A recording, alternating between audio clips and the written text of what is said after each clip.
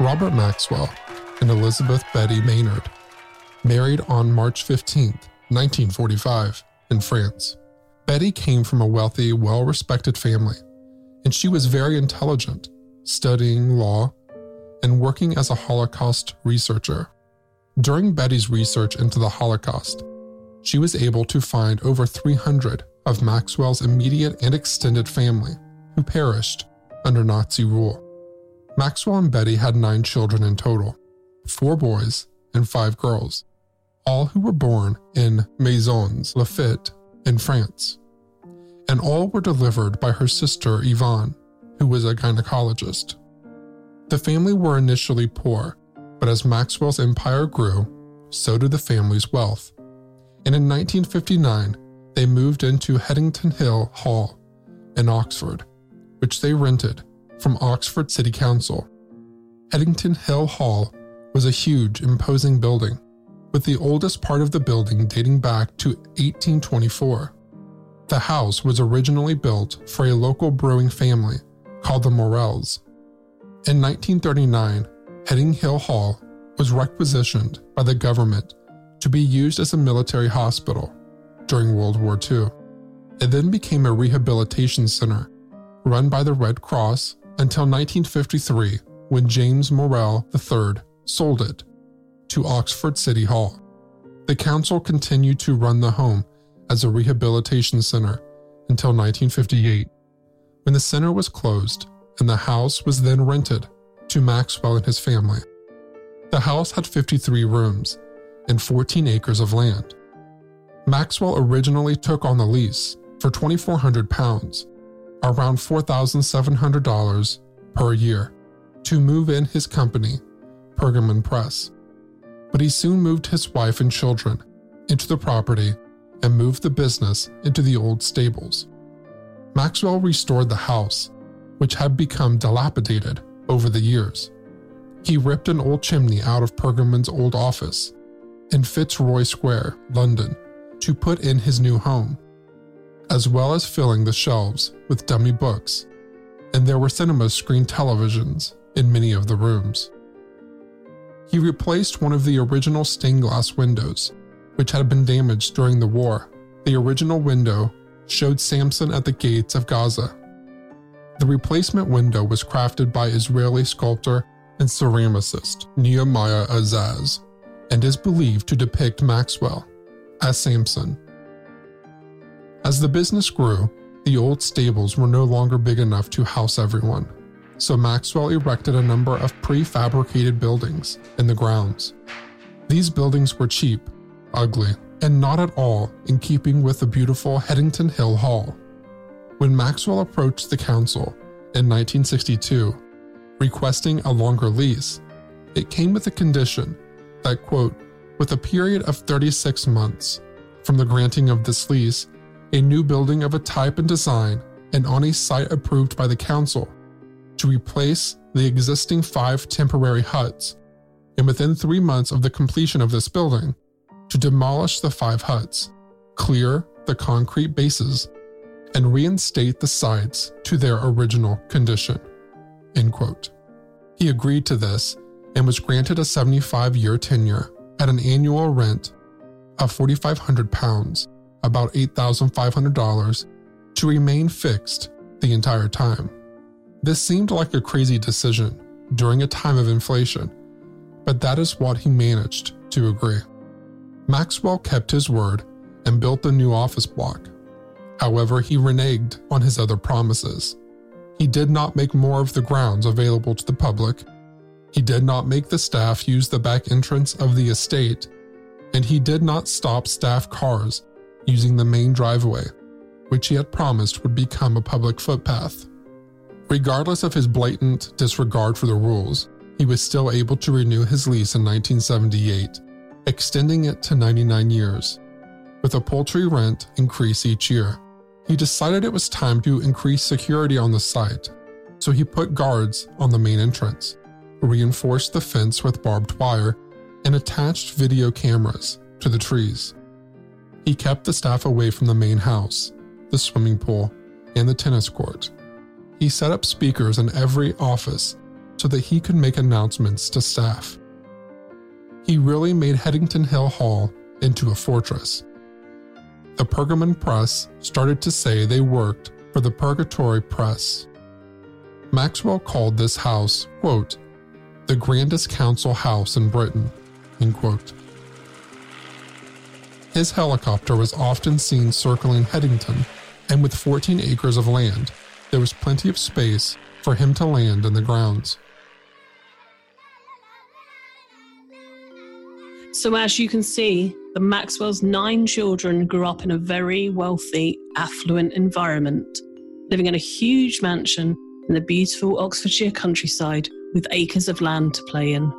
Their parents both worked hard, Maxwell on building his empire, and Betty worked in public relations for his company, as well as campaigning for him in the general election in 1964. She also organised a conference entitled Remembering the Future in 1988. She received the Sir Sigmund Sternberg Award for furthering Christian-Jewish relations. And she authored a book on anti-Semitism titled Silence or Speaking Out, which was published in 1990. Whilst Betty was a loving mother, Maxwell was hard, cold and domineering father, who many of the children found overbearing and hard to get close to. It was not a happy marriage for Betty. As the empire grew, Maxwell was barely home, so Betty was left in the sprawling house looking after the children. Maxwell didn't stay faithful to Betty. His head was easily turned by the leggy blonde secretaries, who he treated to extravagant gifts and expensive meals, promising them the world when he finally divorced his wife, which of course he never did. Maxwell and Betty's first child was born in 1946, a boy, Michael. He was the firstborn son, and he is thought to have been Robert's favourite. Tragically, he was in a car accident in 1961, aged 15, and fell into a coma. He never regained consciousness and died around 8 years later. Maxwell and Betty were devastated, and it is thought they suffered from depression for many years following this incident. Betty was said to become anorexic, and the remaining children all felt neglected and unloved as their parents tried to come to terms with the tragedy. Philip was born next in 1948. Philip was a brilliant academic, just like his mother. He was a scientist and a mathematician. He won a scholarship to Balliol College in Oxford, aged just 16. He found his father suffocating and couldn't wait to get away from him. So as soon as he could, he fled to Argentina, where he met his wife Nilda. Maxwell didn't want Philip to marry Nilda, an Argentine. And when he did, in 1977, they fell out. Unfortunately for Philip, the marriage didn't last. Nilda left the family home, taking their daughter Marcella with her. Philip did marry a second time, but that didn't last either. Philip is believed to currently be living in London and working as a writer and translator. Anne was Maxwell and Betty's first daughter, born in 1949. Anne studied Italian and French at Oxford. Anne wanted to be an actor. As her acting career floundered, her cruel father said to her, quote, "What have you and Pope John Paul II got in common? You're both ugly and you're both failed actors." End quote. Anne changed direction and trained as a Montessori teacher, later becoming a psychotherapist. She is married to an osteopath, has relocated to Surrey, and like her brother Philip, likes to stay out of the limelight. Looking for a new way to unwind after a long day? Say hello to Recess Mood, a healthier alternative that keeps your evenings light and your spirit high. With Recess Mood, you get the pleasure without the guilt. Made with real fruit and infused with mood-lifting magnesium and stress-balancing adaptogens, Recess Mood lets you relax without alcohol or hangovers. It's just 20 calories per can, has no added sugar, and comes in 4 delightful flavors, like strawberry rose and raspberry lemon. I've tried these myself, and whether I'm chilling at home or need a moment during downtime chaos, Recess Mood is my go-to refreshment. It's truly a guilt-free way to unwind. And now there's something special for all our listeners. You deserve a healthier way to unwind. Head to takearecess.com/Shane and get 15% off Recess Mood, your go-to alcohol replacement. In 1951, Maxwell and Betty were blessed with twin girls. They were named Christine and Isabel. After high school in Oxford, Christine flew the nest and entered Pitzer College in Claremont, California, where she graduated in May 1972 with a Bachelor of Arts degree with a major in Latin American Studies and Sociology. Christine then returned to England, where she attended Lady Spencer Churchill College of Education, now Oxford Brookes University, where she graduated in 1974 with a postgraduate teaching certificate. At a later date, she also earned a master's degree in interdisciplinary studies from the University of Texas in Dallas. Christine started her career in the early 1970s as an editor for Pergamon Press publishers and worked for her father through most of the 1970s and 1980s, though she did work as a middle school teacher for a couple of years in the mid-1970s too. Her work for her father took her to West Coast America, and she became a resident of the San Francisco Bay Area in 1979. She became an author, writing the Pergamon Press Dictionary of Perfect Spelling, which was first published by the Pergamon Press in 1977. The book was a very valuable resource for dyslexic learners and became an international bestseller. The book is still available today, having been revised and republished a number of times. It's currently called the Dictionary of Perfect Spelling. Like her father, Christine was an entrepreneur, and in 1982 she acquired Information on Demand, one of the earliest information brokers. An information broker or data broker is a company that collects information about information from public records to aggregate into profiles. These brokers then sell the profiles to provide target audiences for advertising and marketing purposes. Christine met Roger Molina, an American physicist, educator, and astronomer, and they married in June of 1986. They went on to have 3 children, a son, Xavier in 1988, a second son, Yuri, in 1990, and a daughter, Giselle, in 1991.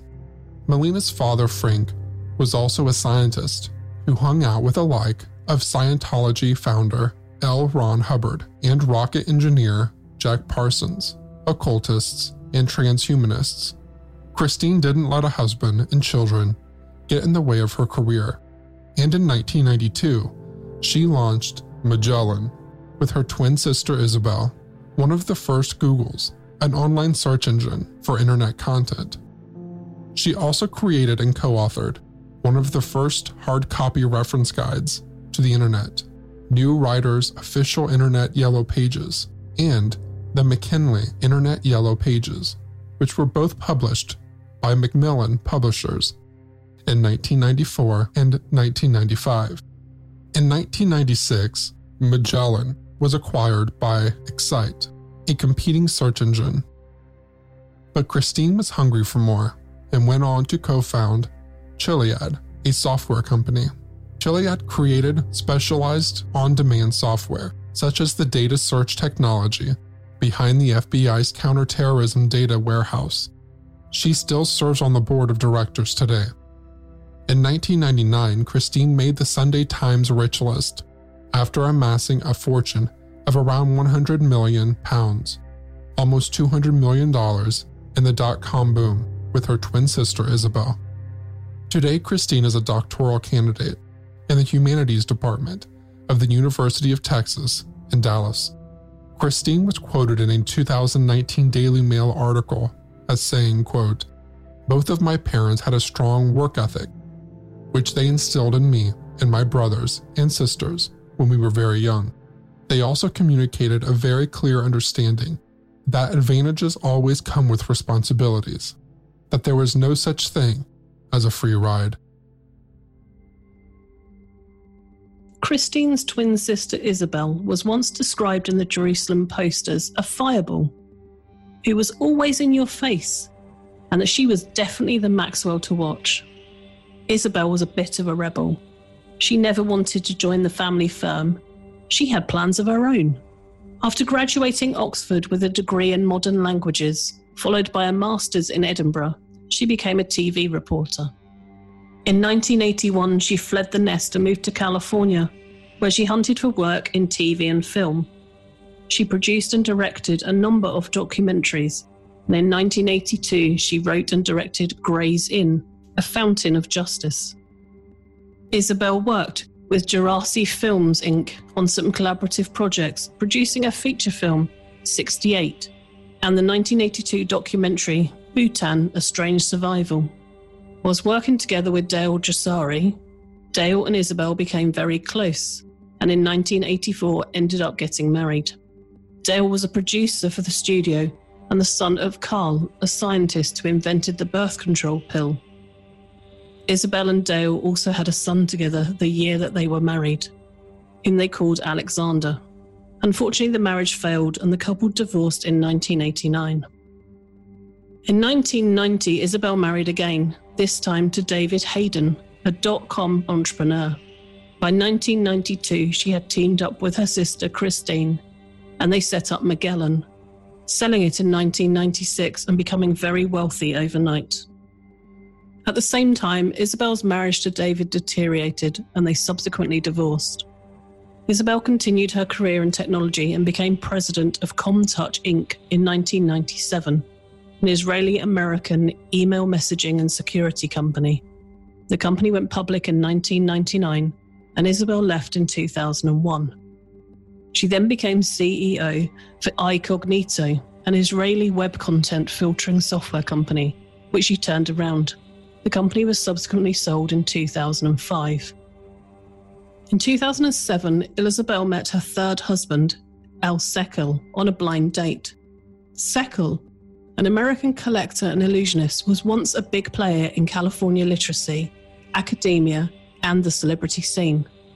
He was famous for holding parties for the great and good and was friends with the infamous Jeffrey Epstein. In fact, in 2009, the two men organised a science conference called Mindshift on Epstein's private island of Little St. James. Seckel was a con man, hanging out with prominent scientists and academics, despite not having a degree himself. However, this marriage was not official as Seckel was still legally married to his previous wife. He'd forgotten to file the papers to annul the second of his 3 marriages to a former model.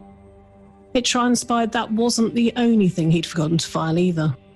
He had countless debts that he had forgotten to pay, resulting in endless legal proceedings. One lawsuit accused him and Isabel of perpetrating a fraud involving the purchase of antique rare books and a portrait of Sir Isaac Newton painted in 1689. They were sued by Ensign Consulting Limited, a firm based in the Virgin Islands. Around 2010, Isabel and Seckel moved from Malibu, California, to France to look after Isabel's ailing mother, Betty, who sadly passed away in 2013. While there, they lived in a chateau and acquired thousands of Stone Age tools to sell in the United States. On the 19th of July 2015, Tablet magazine printed an article called The Illusionist, with the subheading, Al Seckel has left the country, but the world's greatest collector of optical illusions left some troubles behind. The article discusses Seckel's parties, his early life, and then goes on to talk about all the people who he conned. It seems that he liked to deal in rare books, either suspecting the owners did not know the true value of what they held, or promising to sell it on their behalf and then never actually handing over the money. The author of the article, Mark Oppenheimer, has been talking to Seckel about the article that he was writing, but has spoken to him several times over Skype. However, Seckel had become suspicious of Oppenheimer and stopped taking his calls. Unthwarted, Oppenheimer included questions about the cons, along with many other questions he had, in a dossier ready to confront Seckel. But Seckel refused to answer any questions and referred Oppenheimer to his lawyer, Patricia Glazer, in Los Angeles. Oppenheimer submitted his questions to Glazer but never heard back from either Seckel or his lawyer. On the 1st of July 2015, Seckel's body was allegedly found at the bottom of a cliff in France. He was 56. Seckel died just as Tablet magazine were preparing to release the article about him. His sketchy business dealings, his phony academic credentials, and his double marriage. Many are skeptical that Seckel is actually dead. He is a master of optical illusions after all. Just a few months later, in December 2015, Isabel was declared bankrupt. Save big on brunch for mom, all in the Kroger app. Get 16-ounce packs of flavorful Angus 90% lean ground sirloin for $4.99 each with a digital coupon. Then buy 2, get 2 free on 12 packs of delicious Coca-Cola, Pepsi, or 7-Up, all with your card. Shop these deals at your local Kroger today, or tap the screen now to download the Kroger app to save big today. Kroger, fresh for everyone. Prices and product availability subject to change. Restrictions apply. See site for details.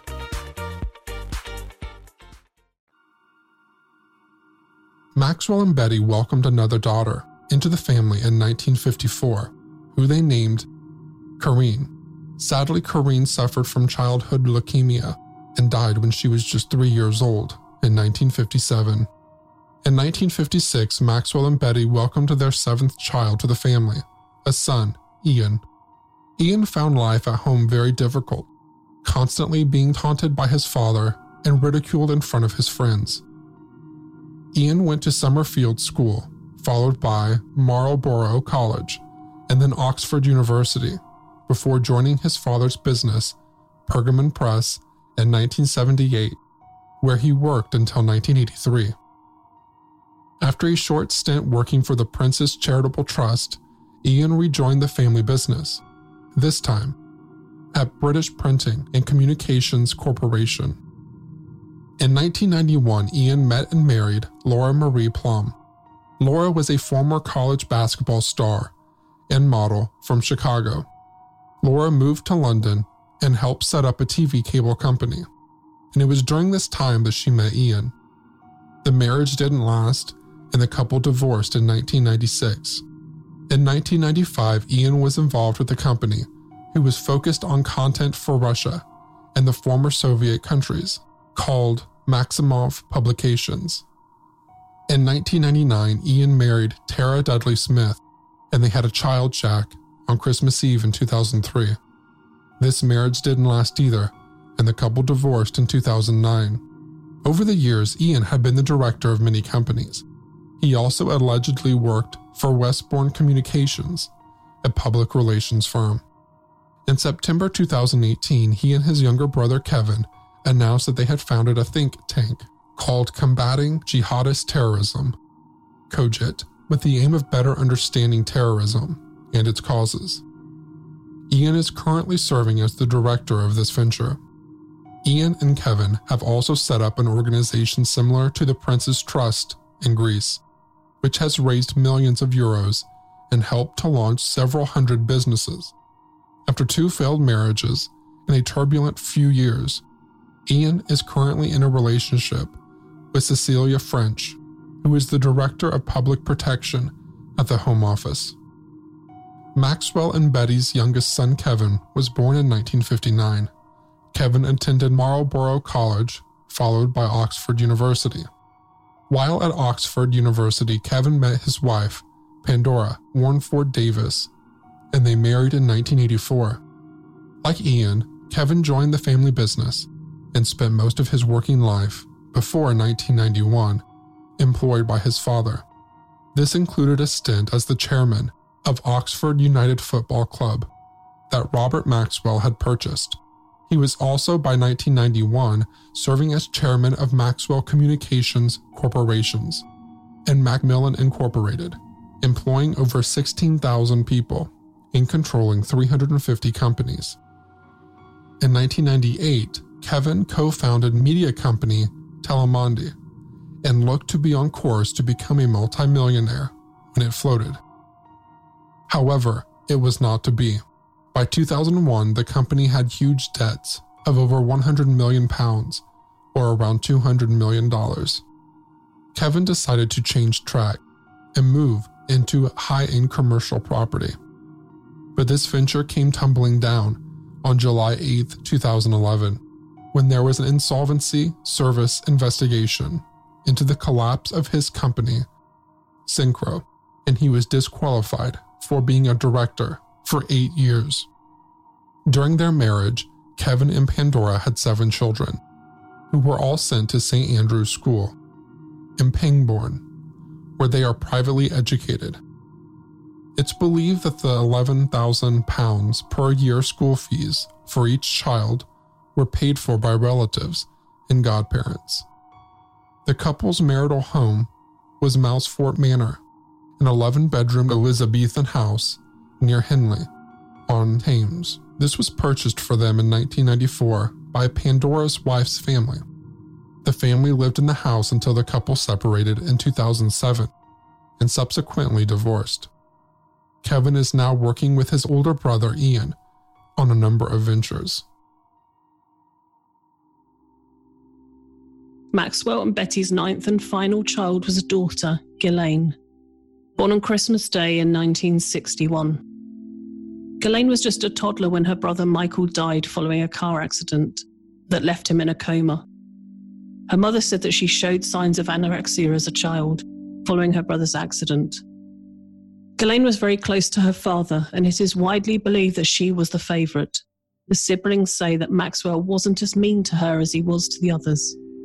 A regular guest at the country estate was quoted in the New York Post in 2000 as saying, quote, "Robert Maxwell saw himself as Britain's Joseph P. Kennedy, the patriarch of a dynasty that would wield finance and political power on a global scale. Like Kennedy, he expected much of his children and pushed them hard. He would interrogate them at the dinner table about history or geopolitics. He would reduce them to tears if they didn't know the answer. He could be a cold man, and the temperature in the house dropped noticeably when he was there. The colder he was, the more his youngest daughter tried to please him." End quote. Ghislaine attended Marlborough College and the Balliol College, Oxford, obtaining a degree in marine biology. Ghislaine was a socialite and was a prominent member of the London social scene in the 1980s. She also founded a women's club, named after the original Kit Kat Club, which was an early 18th century English club with strong political and literary associations. Ghislaine worked for her father's companies, acting as director for Oxford United Football Club and then at the European, one of Maxwell's publications. In 1986, Maxwell bought himself a luxury yacht.